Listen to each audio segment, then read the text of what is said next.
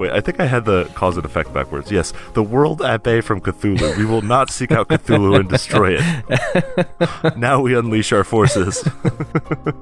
The real enemy was man. Right.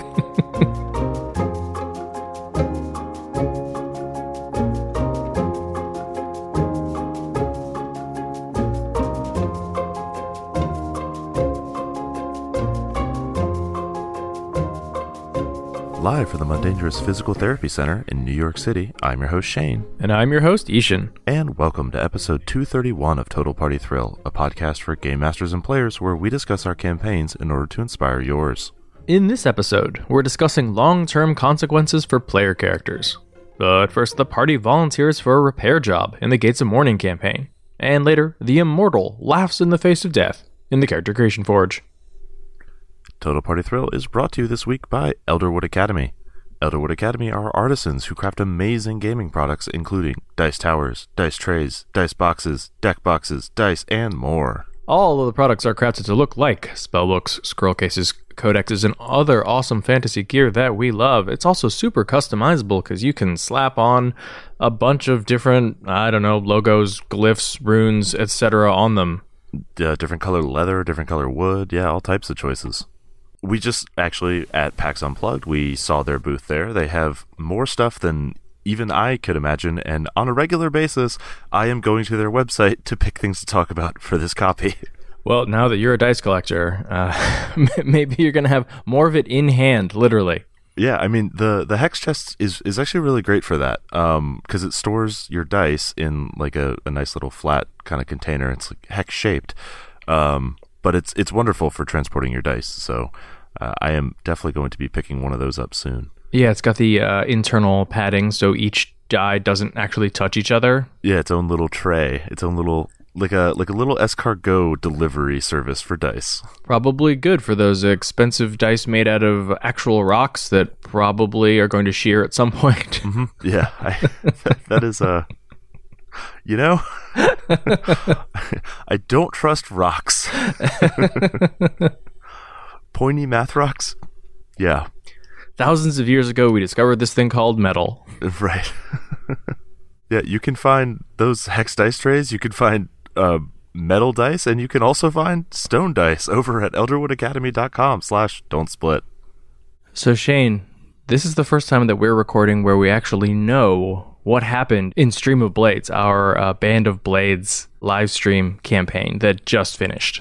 Yeah, just finished 3 days ago as the recording flies. It was pretty intense. I know last week I was like, whoa, it was pretty intense, huh? But like, it actually was pretty intense. Well, thank you, I guess. Man, the dice matter a lot. Uh-huh. Yeah, your rolls were hot in the beginning and cold at the end, and we'll see what happens. Yep, hang out with us to the very end to do, as we do all of our sad math. Yeah, exactly.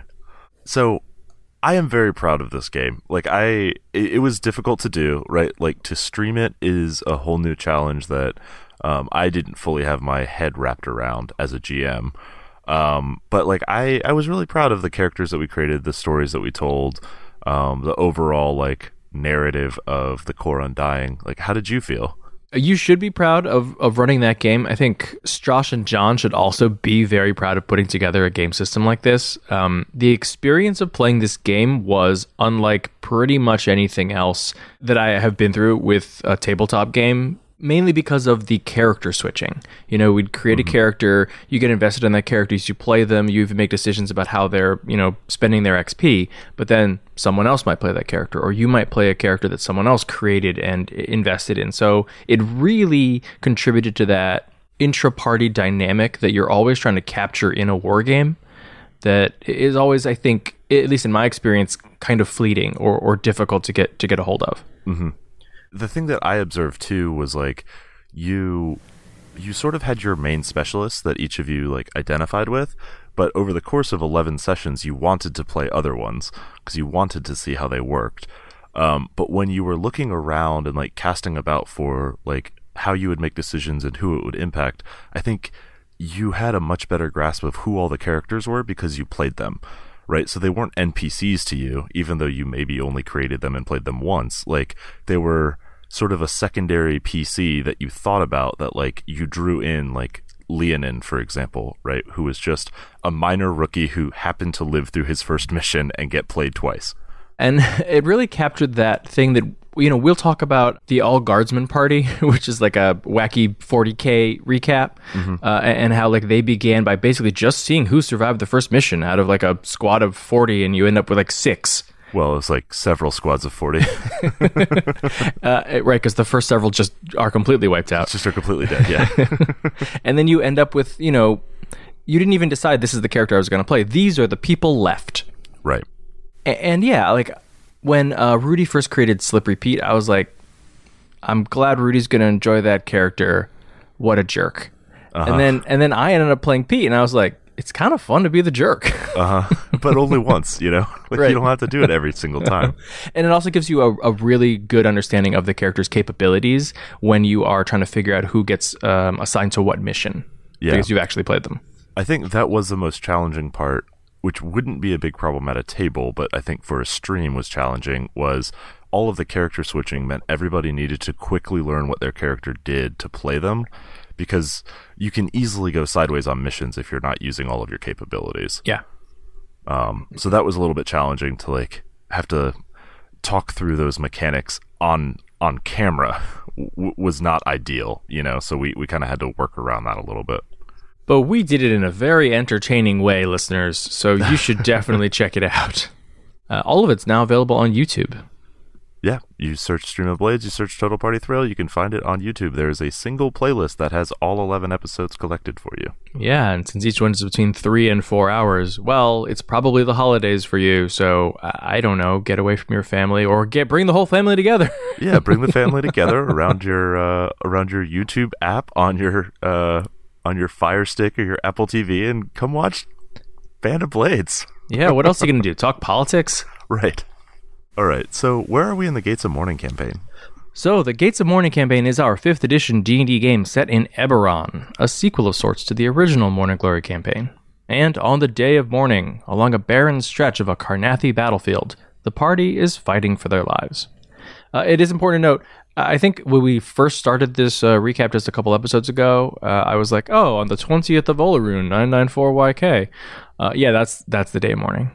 And I think probably half of you knew that when I said dawn on the 20th of Olaroon, and like 4 of you were like, oh no, and a couple others were like, what? Yeah, I was one of those couple others.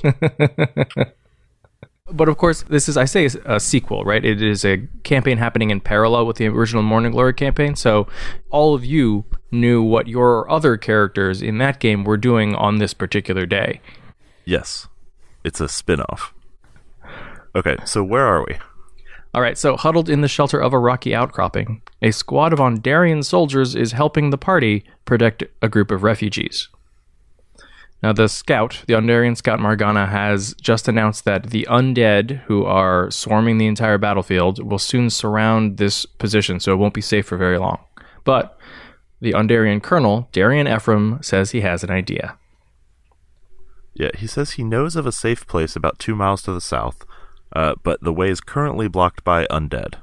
Now, the original Ondarian mission in this part of Carnath was to escort arcane ballistae to the front. These are like 15-foot tall automated cannons that artificers build, and they hover over the terrain. So you don't have to push them. They don't have big treads. They just sort of like gently float over, you know, mud and trenches or whatever, and then fire these massive like crossbow bolts that sometimes explode or have spells cast on them. And, you know, once they get set up, they don't even need someone operating them. Mm-hmm. So one of them is sitting upturned, kind of in no man's land, and if only a group of people were brave enough to run out there and right it, they should be able to use it to open fire and open a hole in the undead ranks so that we can escape to the south. So you send out all the refugees. Yep. And now we don't have to worry about escorting them any further. That's right. And they all die horribly. The end. No, that's not what happens. Okay. So, the brave green singers, Bramble and Warden, volunteer, as does Lucky the Paladin, Zan the Hexblade, Lenore the Rogue, and Decimus the Artificer. which is to say, the party. Right. How did you all come together? We made a bad decision. Right. So the dwarf, Sergeant Bach, also knows how the ballista works, so he accompanies them. So the Ondarians begin laying down cover fire, while the small group rushes headlong right back into the incoming fire of the volley of arrows that the undead are sort of almost loosing at random. Almost immediately, Sergeant Bach takes an arrow in one of his arms, like a straight through. So he's not going to be able to use that arm to repair the ballista himself, so he's going to have to tell someone else how to repair it. I'm guessing that might be the artificer. Uh-huh. Then Lenore spies a clear path through the waterlogged mud, so they avoid the trenches that are now filled with rain, and the group shelters in the lee of the giant ballista, which is now stuck in that very same mud on its side. All right, so they know that they need to right this thing. Warden, the druid, then turns into a bear yet again, and they rig a harness onto him that they then attach to the ballista. Lucky the paladin, who of course has an aura that improves saving throws, jumps on the bear's back, and it was very nice of you to allow her to ride you. Mm-hmm. But also, you were making dex saves against evocation grenades, so it was also in your best interest, I suppose. Exactly. And the two of them, again, right back out into incoming fire to the other side of the ballista to pull from that side. Out back, Decimus and Bramble are using magic while everyone else is physically pushing. I think both of them were sort of like putting their back up against the ballista and then firing thunder waves into the ground. Right. So eventually we topple it, right it upright, and unfortunately Lucky is struck down by an arrow. So Warden grabs her in his bear mouth and drags her to safety so Bramble can heal her. And we'll find out what happens next week. So this week we are talking about long-term consequences, which is a topic that came from our Discord, suggested by Awful Monk and LJ Matlock 79. Please keep those suggestions coming. We do write them down. They're very helpful. So this topic kind of came from two directions. First was, when would you cut off players' limbs, aka inflict permanent injuries? And then sort of the broader question was, how do you use lasting, impactful consequences? I mean, you cut off limbs whenever you want, right? You just offer a demonic replacement. That's, well, we'll get to that. Offer is a strong word. I mean, here we are. The final, I guess, I don't know, Star Wars movie is out this week. I haven't seen it yet. No spoilers. There's lots of limbs getting hacked off there. Star Wars does it all the time. Yeah, that is a common Star Wars thing, isn't it?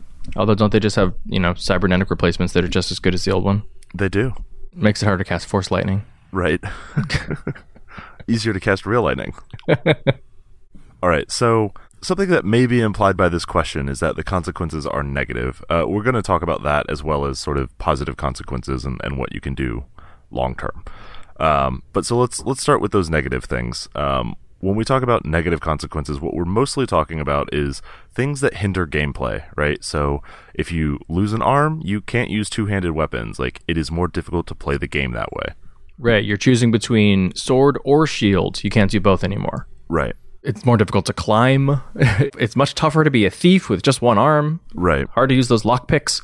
You don't fit into your armor anymore. You just got like one arm dangling on your armor. But negative consequences can also change characters in other ways, or even recast them in sort of the role that they play within the party and within the game itself. This can be something like permanent or long-term mind control, or madness, or psychosis. It could be betrayal.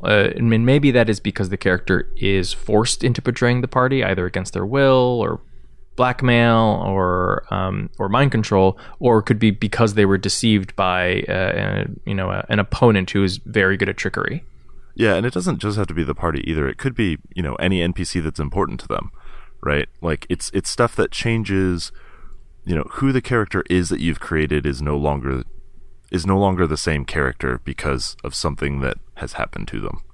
And then it could also just be altered aesthetics. So things like scars or corruptions or mutations, blights, things like that, like could leave a character physically different, which, changes that character. Maybe not even mechanically, but at least in the eyes of the player. So I think there might be a lot of old school players who are hearing this and going, okay, what's the problem? Like you're playing an adventure, bad things happen to people sometimes. Mm-hmm. What's the issue? I think the issue is that it alters the player's connection to their character, right? The thing that you created this character to do, or the thing that you envisioned for this character, or the way you want them to be, the way you want to play them, is no longer exactly who they are, right? So you have taken a little bit of agency and risked that connection between the player and the character. Yeah, and I think that's the important part is the loss of agency here.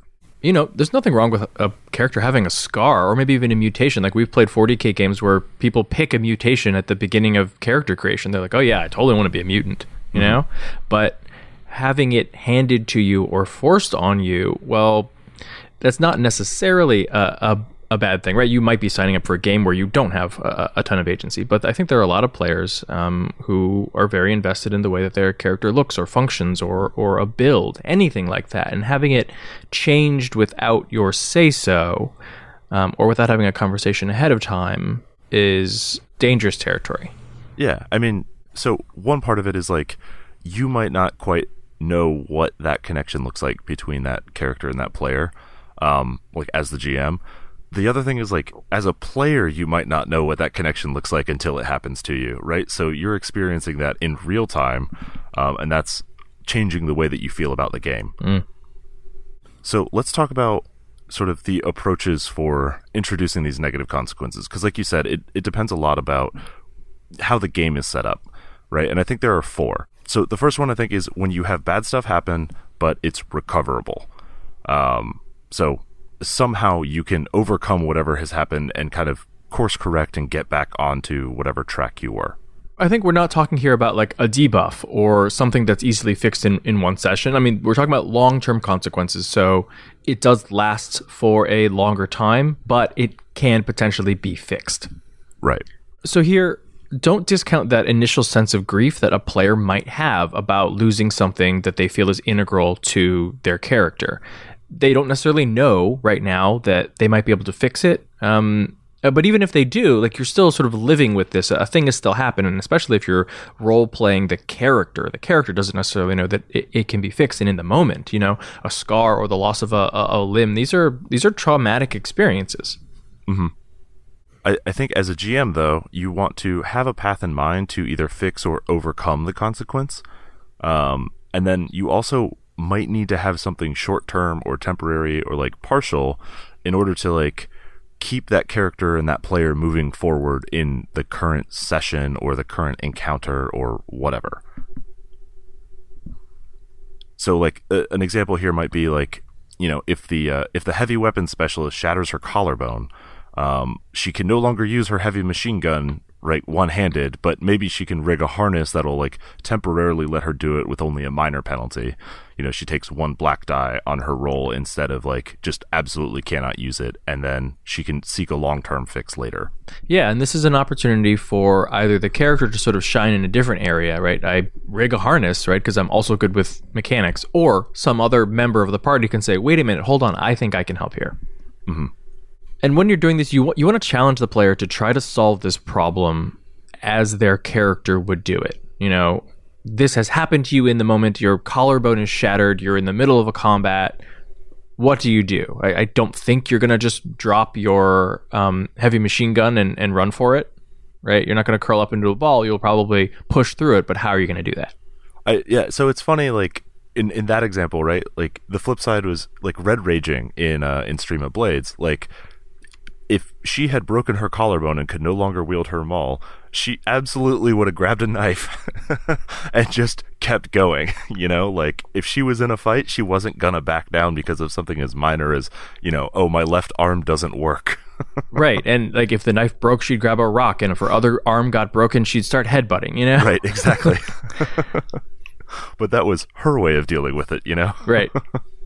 You kind of did this with Brand, too, right? Like, Brand famously lost an arm in the first Morning Glory campaign because it didn't quite make it through a portal in time when that portal closed, And like immediately, like as a player, I was like grief stricken, right? Because now my beautiful, like wonderful Inquisitor character was kind of missing that thing that was his whole deal, which was, you know, carrying around a shield and having a high AC and generally being a monster. And now he was missing an arm and couldn't do magic, right?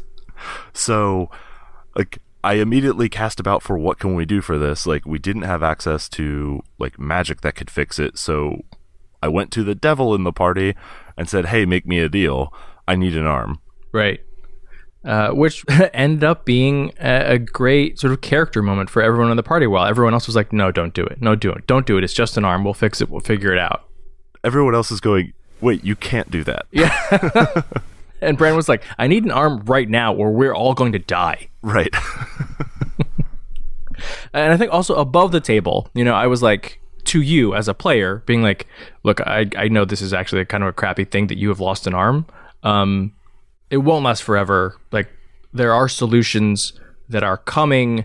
If you want to come up with solutions on your own, that is also totally fine. Like, do whatever you need to do with this, and we will figure it out. Oh yeah, well, we figured it out. But you know, on that, like, kind of on that note, I think it's important you need to resist the urge to lessen the sting by providing an easy out, right? Like, what you didn't do is say, oh, it's cool, on the other side of this portal is a magical replacement arm, you're fine, right? Like, Shane, you're upset, so I'm just going to fix it for you. Right, or the next NPC that you meet can cast Regenerate. Right. Yeah. Like, you know, you didn't send this message that, like, because something bad happened and you complained about it, I fixed it for you. You know, like, you just send, like, you create a weird dynamic at the table when that becomes the solution. Yeah, I mean, in these instances where a problem is ultimately fixable, you do kind of need to thread the needle in, hey, this is something you are going to need to deal with for now. I mean, don't completely despair because it won't last forever, but have this be part of an arc. Right. And then as the GM, like, you want to provide opportunities and pathways to a solution that the players can find for themselves. So, like, if a character comes in with, you know, a severe blight, maybe an NPC that they speak to says, oh, have you spoken to the priest? They may be able to help you, right? They might require something of you. They might have a quest for you or whatever, right? But they might require some other sacrifice. But maybe they can fix this specific problem, and now you have, like, a story path forward, not just like an undo button. Yeah, when we say that a negative consequence is fixable or recoverable, it doesn't mean that it is free or that it is easy or that it is quick. You know, it can actually be the party's next quest, or it can be part of what they're already working on in order to actually fix whatever it is that they've lost. It can be expensive emotionally or just monetarily. Right. So another kind of negative consequence then is when bad stuff happens, but it's unrecoverable. You can't come back from it. There's no way to mitigate the outcome. And I think the biggest risk here is you could end up with a character who is technically alive, but the player is no longer interested in playing that character. So they are effectively dead. So this is like things like an NPC loved one, for example, dies, right? And now, like, that character has lost, you know, a spouse or a child or a parent or something, and, like, is no longer the same character. Like, I don't want to play the anguished father. I don't want to play, like, the mournful daughter, you know? Like, I just don't want to play that anymore. Like, my character has lost its, like, basis, and my character is dead to me. Maybe that means I throw myself into the first dragon's mouth that comes along, or maybe the character is just retired and now is an NPC and doing all of that, and I bring in a new character. Right. Or, you know, it could be things like you have a, you know, permanent loss of intelligence, right? Like, you're hit with feeble mind and it's permanent. And now you're just mechanically a little bit worse. Yeah, we talked about this actually there are a lot of games that inflict permanent negative penalties on characters. The one we played the most is the 40k games. They have crit tables where if you get hurt badly enough, you can permanently lose limbs. You can permanently lose points on characteristics, which are basically ability scores. This happened with Jim's character, Draco, who was basically the face of the party, like a face gunslinger who got shot in the face with an Inferno pistol. Right, and the penalty to charisma or to fellowship was so high that Jim was like, well, I can't play this character anymore. He's dead. Like, I'm just not going to fate point him. Yeah, everything he's capable of doing is now useless. I think it actually reduced his fellowship to 0. Oof. Yeah. I mean, he got hit in the face with an Inferno pistol. That checks out. Right. So, yes, you can technically, according to the rules, spend a fate point, not die, and then, like, you somehow recover from that, but he doesn't have a face. There's no point in playing a face. Right. So, keep in mind, like, that's an extreme example, but even just small hindrances will feel bad for the players over the course of a long campaign. Like, you might not think that losing -2 to your intelligence is going to feel bad for your wizard, because it's 1 ASI that you need to get back to 0. But, like, over the course of a long campaign, when you're playing it for 30 or 40 sessions, like, that starts to add up, and it's very frustrating. Mm-hmm. It's a reminder every single time. Yeah, and especially depending on like how the system values that loss, right? Like in 3.5 D&D, you would have also lost skill points in addition to that intelligence, and in addition to your saving throw being worse, and just every enemy having a slightly easier time resisting your spells. Right, and it's difficult to like don't rely on just you can fix it the next time you spend XP, right? Because for a certain class of player, that is going to feel actually worse, because not only am I like wasting my build points to like undo this consequence, I am now like not able to do the cool thing that I had planned. Now I'm stuck just getting myself back to 0. Yeah, it's almost like being penalized twice. Right? You took away my stat points. You also took away the awesome cool thing I've been waiting 6 months to get. Right. Especially if it's like a prerequisite for something else, oh, I finally got to my 20 intelligence so that I could take this thing, and now I'm at 18, and great. Oh my God, right. Like losing 1 point of dexterity back in the day when every feat had a dexterity requirement of 13. And so you would buy up to 13 because you're like, well, I can't do anything without this. And you lose 1 point, you're like, great, okay. Being a fighter's useless. It'll be 4 levels until I can fix that. Yeah. Okay, so another type of negative consequence, and one that I think we saw a lot more of in Band of Blades, is when you have like bad stuff that is planned and telegraphed, right? There's like a concept in Forged in the Dark games where you create clocks for certain consequences. Things like, long-term stuff like addiction or obsession, rivalry, corruption, different things like that can like build over time, and when you take actions, like that is just a consequences, you might tick that clock. Yeah, it's nice to sort of put it right there in front of everybody, and particularly in front of the player who might be suffering this consequence, saying, yes, you can make this choice, or this thing has happened to you. Don't worry about it yet. You are not addicted. You are not completely poisoned by this disease or whatever, but it's coming. And if you keep moving in this direction, keep making these choices, or do nothing to mitigate this, then you will definitely have consequences. And when those happen, nobody's surprised. Right. And then the other thing that's cool about it is like, you make a 4 o'clock or a 6 o'clock or something, you tick it once, and like you don't really think about it again, right? Because like one tick on a 6 o'clock or even on a 4 o'clock is like, it's not a big deal, right? Like fine, whatever. So this substance that I just made up is, I guess, a little bit addictive. Like if it's a throwaway line, it's just a throwaway line and it means nothing. If it becomes more than that, then like it grows on its own and it feels like cool that like, oh, this thing that we just made up and started 6 sessions ago is now kind of bearing some fruit.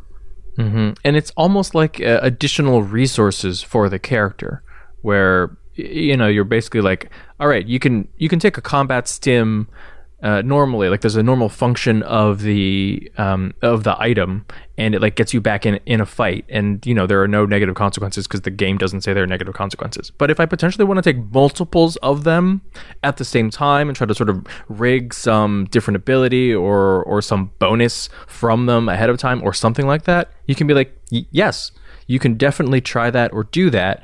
It's going to tick 1, maybe 2 boxes on that addiction clock. Do you want to do that? Mm-hmm.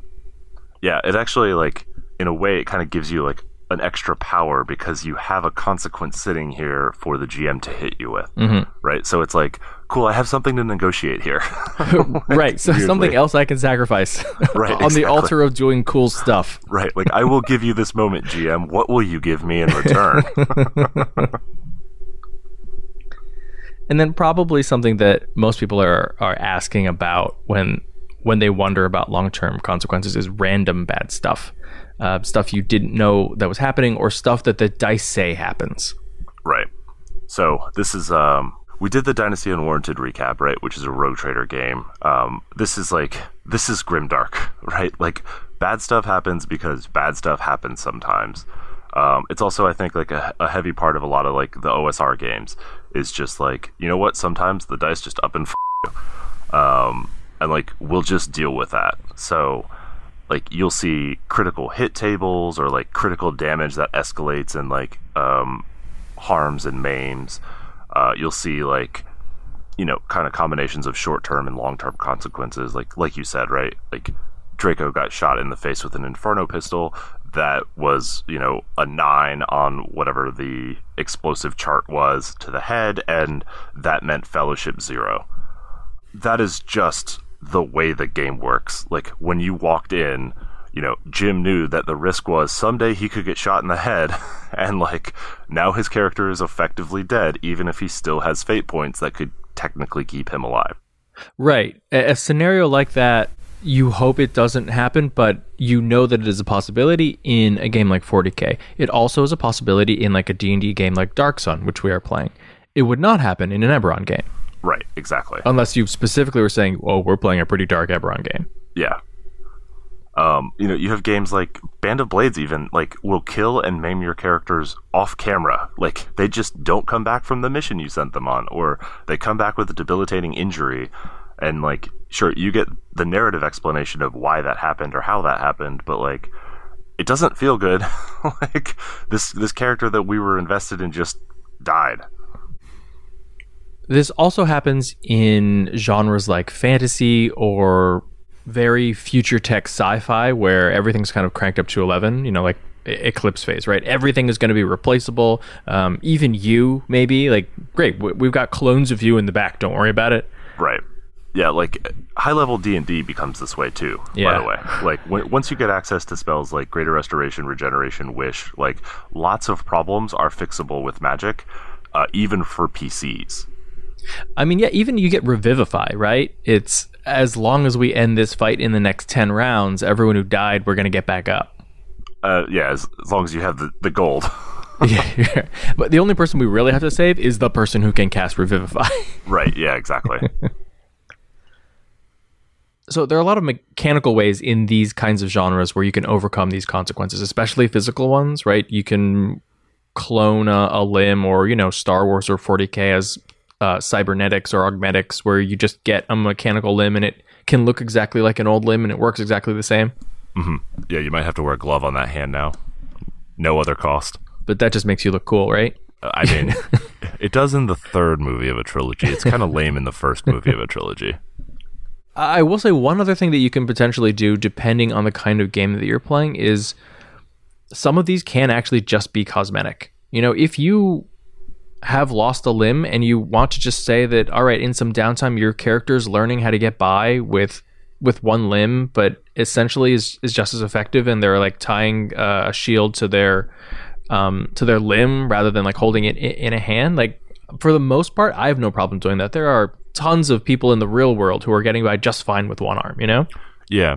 I always like am a little hesitant sometimes with, like, specifically when you maim characters, about like the immediate implication that they're just useless or dead. Right. Like, because like there are, like you said, there are lots of people who get around just fine in the real world and like who overcome that challenge without a problem, who relearn to do everything they could do previously with like way worse like challenges than whatever would face like a narratively heroic player character. So like I think that is also a totally fair way to approach it, is like, cool, you're going to struggle for this session, and then the moment you get a few hours to like work on this, you'll get better, and the moment you get a little bit of long-term downtime, like it's fixed, we're good. Right. And you know, if that doesn't quite sit well with you, think about any pirate game you've ever played in. How many of those pirates have an eye patch? Or a hook for a hand. Right. Or a peg leg. Any of those things, right? And like, they don't run slower. Nobody cares about whether they can fight with a cutlass, and certainly they're not a worse shot because they have one eye rather than two and lack depth perception. Right. Like right. it's just ignored in the narration. You can just do that. Exactly. So I think the key there with all of these negative consequences then is to be true to the tone of your game, right? Like if your game is gritty and difficult, then like you can have challenging and difficult negative consequences for the players, right? But if it's high flying and heroic, then even those type of like very, very difficult real world outcomes can be overcome with little more than like some, rakish audacity, if you will. Yeah, I always think of The Princess Bride at the end, where Inigo Montoya is finally confronting Count Rugen, and he gets stabbed in what really looks like his heart. Yep. But then what does he do? He basically second wins. Right. Takes the day, and then like everyone just ignores that. Right. All right, so let's talk a bit about positive consequences as well. Yeah, so, I mean, obviously there tend to be major gameplay loops associated with positive consequences. Like, that tends to be the main gameplay for most games. So, things like leveling up, spending XP, unlocking new abilities, like, that is your basic positive consequence. Yeah, at the same time, you will rarely have a player who is angry that they have gotten a noble title, which, of course, is like a permanent long-term consequence for the story. Right. Or like a powerful magic item, that is now integral to who their character is. Like, yeah, no, I'm good. Like, I'll take the Staff of Power, the Robe of the Archmagi. Like, don't feel bad about that. Right. Oh, this artifact has decided, like, I'm its friend. Cool. Right. Or, this devil has decided that it'll just follow us around in its chalice. Huh. Great. He's just trying to help. Uh-huh. So these can still obviously have long-term consequences for the story, and not always necessarily positive consequences, right? Right. Like, you can become powerful enough or famous enough that people know who you are wherever you go. You could be infamous enough that people know who you are. That can be useful, certainly. It opens a lot of doors that weren't open before. It can also mean that it's much easier to ambush you because everyone knows your itinerary. Right. It can also, like, lead to having more responsibilities, right? Like the idea that you might be able to conquer, but now you have to rule. You might be able to, like, you might have pulled off that job, and now you are, kicking your heels back as a rogue trader. But did you know that now you have 40,000 people who are under your command that you need to manage and deal with? Yeah, now you wish you took fellowship skills too. Right. And then, of course, like, any big success, any big payoff, like, there are always new threats that come, right? Like, the world isn't static. There's no happily ever after in the middle of your campaign anyway, right? So now that you have freed a nation from a, tyrannical ruler, well, their neighbors might seek to conquer you because they see that you are weak. Right. Congratulations on your success. You have now drawn the eye of an evil outsider. Right. Or, like, you defeated the dragon, only to find out that the dragon was also keeping the world at bay from Cthulhu. Wait, I think I had the cause and effect backwards. Yes, the world at bay from Cthulhu. We will not seek out Cthulhu and destroy it. Now we unleash our forces. And now you are tasked with saving Cthulhu. Right. The real enemy was man. Right. Maybe it's the other way around. Who cares? I think we should also talk a little bit about retiring characters, because I think that is a potential outcome for any type of long-term consequence, right? Right, positive or negative. If you are a noble now, maybe now you're just a noble. Mm-hmm. Like, you're not allowed to go adventuring anymore, or maybe it's just not as interesting for you to do administrative work. So now they become a patron for the party and potentially a new PC. Yeah, exactly. And then when you have like negative consequences, right? Like, keep in mind that a fair consequence for the character might not work for the player, right? Like you said, like, it might be narratively appropriate that they become a patron, but it also might just be like, no, like, I don't want to play a character who does that. You know, like, that's not my deal with who I want to imagine myself being, so I'm not going to. Yeah, so I would actually advise players here to try to take a moment to dissociate from the character when you are analyzing these potential consequences and figuring out where you want to go from here. Like, think about what the character would do and what the character would want and what makes for an interesting story and arc for the character. And then once you have decided that, then you can evaluate whether that's an interesting story that you want to continue to follow. Like, there is absolutely nothing wrong with saying, yes, this happens to the character, or they accept it, or whatever. I'm not interested in going there, though, rather than the thing that I think is often people's like initial reaction, which is, I don't want to play a character who has changed in this way, and so the character will do everything to make sure that they don't change in that way, right? Right, yeah. So I think there is there's sort of a toxic old school mentality that, like, as a player, you are saddled with your character, and you have to keep playing them, or, like, at least until they die naturally, right? Yeah, naturally, as in picking a fight at a bar with 7 half-orcs. Well, right. And, like, I mean, I remember hearing these horror stories on the early days of the internet where it was like, you know, the GM has cut off my character's hand. I can no longer use my two-handed weapon. Like, I can no longer use my family's ancestral axe. There's no way for me to get it back. And my group is telling me I have to keep playing this character. So then I picked a fight and I died, and they told me I wasn't allowed to do that because it wasn't a natural death and I was just, like, trying to kill my character. What do I do? The worst. Yeah, or just, hey, we rolled for stats and I suck. And that's the other one. I would really like to die. Yeah, exactly. Like, I will charge headlong into the first fight because my character sucks. Yeah. So don't do that. Like, we should move past that. Instead, I think, like, it's better to sunset those characters that you don't want to continue going on with the party. Right. Hey, free NPC. Yeah, exactly. They're already involved in the story. Great. Now the GM can just run them or not run them. Doesn't matter. Right. And I mean, this can be, like, because you're limited in some way, right? Like, your stats are limited or you've lost things. But it could also just be, like, you have finished the arc for that character and, like, you don't have a new narrative arc, or whatever their new arc isn't really compatible with the party. Like, I need to go do this thing. Like, I need to go, you know, fix this thing for my family on our home world.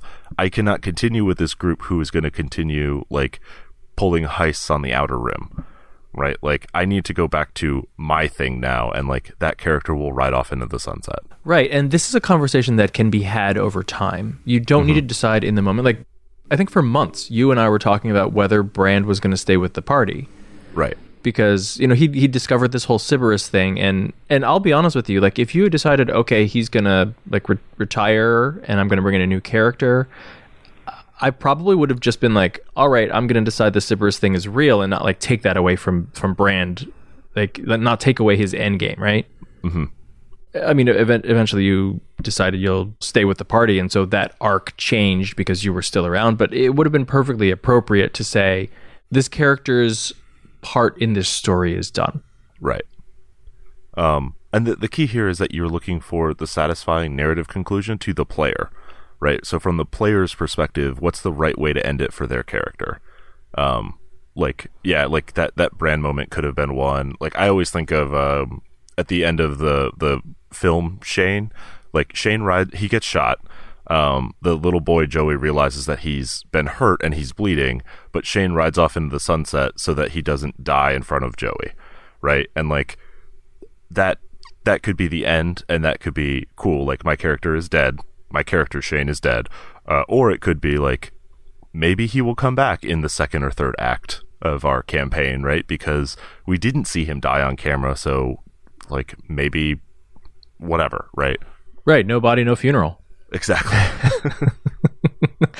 He meets a traveler in the desert. Right. Who makes him a deal.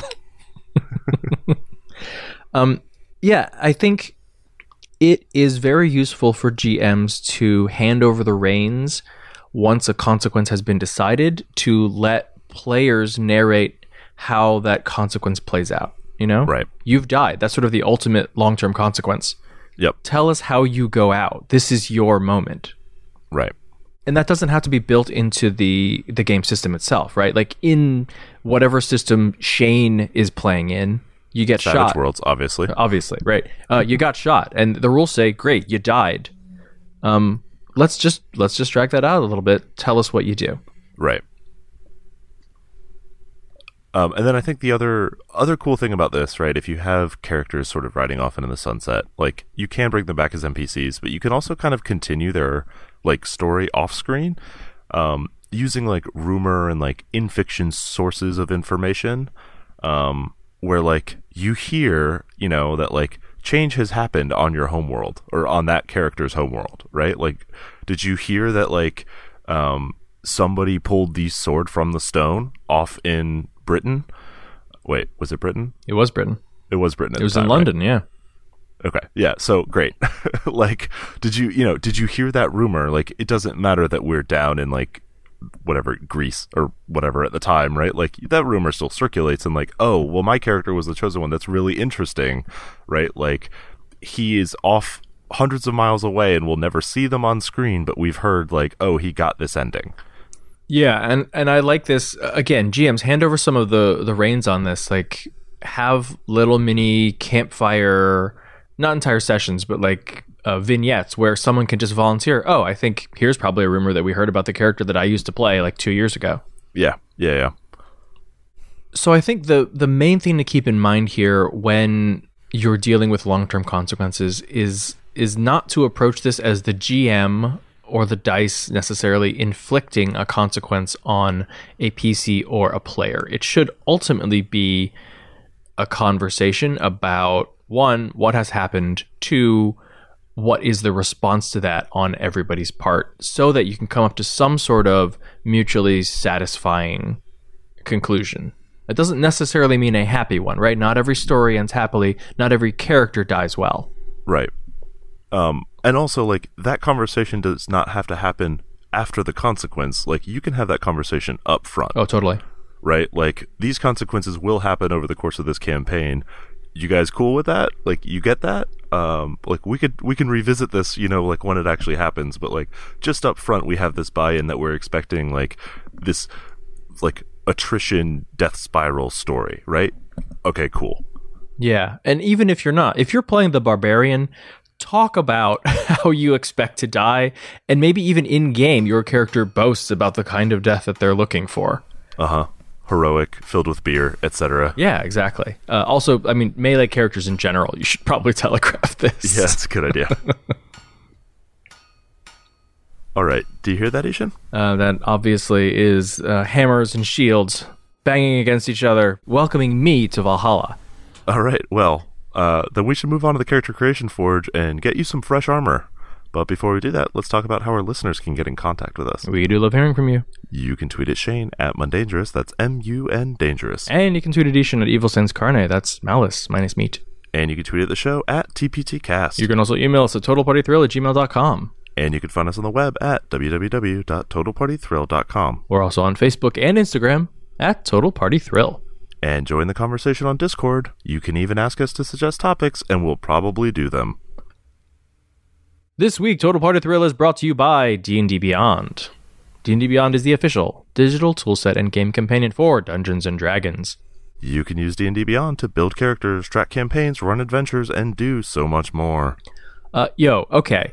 So I've been running Gates of Morning for like the last year, and we have not been doing these ads for D&D Beyond for an entire year. So this is basically the first time when I myself have been using D&D Beyond online as a player in our Dark Sun game. Oh my god, the little HP scrolly wheel. You didn't tell me about this. We did tell you about this. Okay, maybe I wasn't listening because I was feedback and everything. Oh my god, it's great. It's a little scroll, and you get just this little quiver from your phone with each HP that you roll. I love it. I know. I'm like behind on this, but like, it's such a nice interface. We actually talked about this in like a previous ad. I'm glad you finally caught up. I don't listen to the ads. Wonderful. You can also find free content like the D&D basic rules, articles from James J. Heck, and videos from Todd Kenrick. And the team is always updating the site with new features, so improvements are always coming. So you can check it out at www.dndbeyond.com. So this week in the Character Creation Forge, we have the Immortal. Shane, what is the Immortal? Is it just a character with no long-term consequences? That is the idea, yes. You are immune to long-term consequences because you cannot die. Nice. The ultimate consequence. I think in most fiction, like, you have immortals who cannot die from old age but can be killed through like conventional means, or like if a certain series of things happens correctly, you get beheaded or whatever. Mm-hmm. That's a lot harder to do in D&D, so I turned this one on its head. The immortal can only die of old age. like time is the only killer that he's worried about. Perfect. All right, what's the build? The build is Zealot Barbarian 9, Monk of the Long Death 11. So from Barbarian, we get Rage, of course, which gives us those damage resistances, all that tanky stuff like advantage on dexterity saving throws, etc., etc. Mm-hmm. At level 3, when you pick up the Zealot Path, you will get Divine Fury, so you can add 1d6 plus half of your Barbarian level damage to the first hit on each turn. And it's your choice whether that is necrotic or radiant damage. At level 3, you also get what I guess is supposed to be a ribbon, but I really like Warrior of the Gods, means that spells that bring you back to life cost no material components. Including things like True Resurrection. Right, like those are the things that keep you from getting brought back to life, especially at low levels before all of your abilities have kicked in. People can't afford a 300 gold diamond to revivify you. Right, exactly. At level 6, you get Fanatical Focus, which is once per rage, you can reroll a failed saving throw. And at 9, you get Brutal Critical for extra damage on your crits. So, as we know, monks are notorious crit fishers, so that Brutal Critical should come in handy. And then as well, you've got the bonus damage from Divine Fury. So, you can kind of hold your own, more or less, as a damage output barbarian. Mm-hmm. You are punching, of course, with martial arts. You get all your key abilities like Stunning Strike, which is going to make it even easier for you to crit. And, you'll get all the defensive stuff, Slow Fall, Deflect Arrows, 20-foot additional movement speed in addition to your unarmed movement speed, and things like being able to dodge as a bonus action. Right. You'll also get, at level 3 for Monk of the Long Death, you get Touch of Death, which will allow you to gain temp HP whenever you reduce an enemy to 0. At level 6, you'll get Hour of Reaping, which as an action forces a Wisdom save for creatures within 30 feet, or they become frightened of you. And of course, we're here for Mastery of Death. At level 11, when reduced to 0 hit points, you can spend 1 key point as no action to be reduced to 1 hit point instead. Meaning you've got to die basically 11 times over before you even risk a death save. Yeah. So in terms of leveling order, I think we start 3 levels of Barbarian, go ahead and get our Zealot Path for those cheap resurrections, and then take 11 levels of Monk and finish out Barbarian. So Ishan, who is your Immortal? My Immortal is not a single person. She is the physical manifestation of the ancestor spirits of her entire clan. Okay, so it's not a swarm of bats. She's definitely a swarm of bats. Of course, yes. Why would she not be a swarm of bats? Okay, all right. So here's how I would play her. Is each time she dies, she comes back with a slightly different personality because she is a different ancestor who now is continuing the work that a previous ancestor was unable to finish. And, maybe eventually they start cycling through again because one needs to rest in the afterlife before manifesting again. Mm-hmm. So each time she gets revivified or brought back to death, we're dealing with a potentially new person who has all the memories, right? This is not like an amnesiac character. This is someone who's just changing personality at random. basically. Well, when they come back, right? And Right, now yeah. someone who's like, hold on, okay, I'm going to do this the right way because obviously, like, you were not handling this properly. And then once we get to the point where she can spend a key point each time to come back, I would begin cycling through like 3 or 4 different people each time who are like, all right, I'm back in the game. Basically like tag team spirits who are coming back into this vessel to complete whatever like great task they have set for them. Nice. What about your Immortal? My Immortal started out as a zealot, a true believer, and took full advantage of that. But what they don't tell you at Zealot College is when you're brought back to life with no material components, it feels like your soul is being ripped out of the afterlife and forced into a body. It is one of the most painful experiences possible. Nice. So good flavor. So my zealot has become obsessed with staving off the need to be like resurrected, and hence the pursuit of the monks of the Long Death, which of course are teaching her how to like keep death at arm's length. All right, like keep her spirit in the body. Right, exactly. Like she has to fight. She has a purpose. She has no choice but to do that. But like the dying thing is a big problem. That's I'm gonna say no there. Right, exactly. It was almost as bad as the loans from Zealot College. Right, like she can't say no to the resurrection, so she would like to prevent the need for resurrection. Right, or like she technically could, right? But what is she gonna do? Not come back to life and finish her purpose? Right, exactly. Yeah. All right, I dig it. All right, so before we wrap up, let's take a moment to thank our Patreon supporters. Your support is what makes it possible for us to keep doing this show every single week. So if you'd like to learn more, you can check out all of our rewards at patreon.com/totalpartythrill. All right, what do we have planned for next week's episode? We will be talking about dream sequences. Real snoozer of a topic, huh? Hey! All right, in the Character Creation Forge? We're building the Night Watch. All right, well, that's it for episode 231 of Total Party Thrill. I hope we lived up to our name, but either way, I'm Shane. And I'm Ishan. Thanks for listening.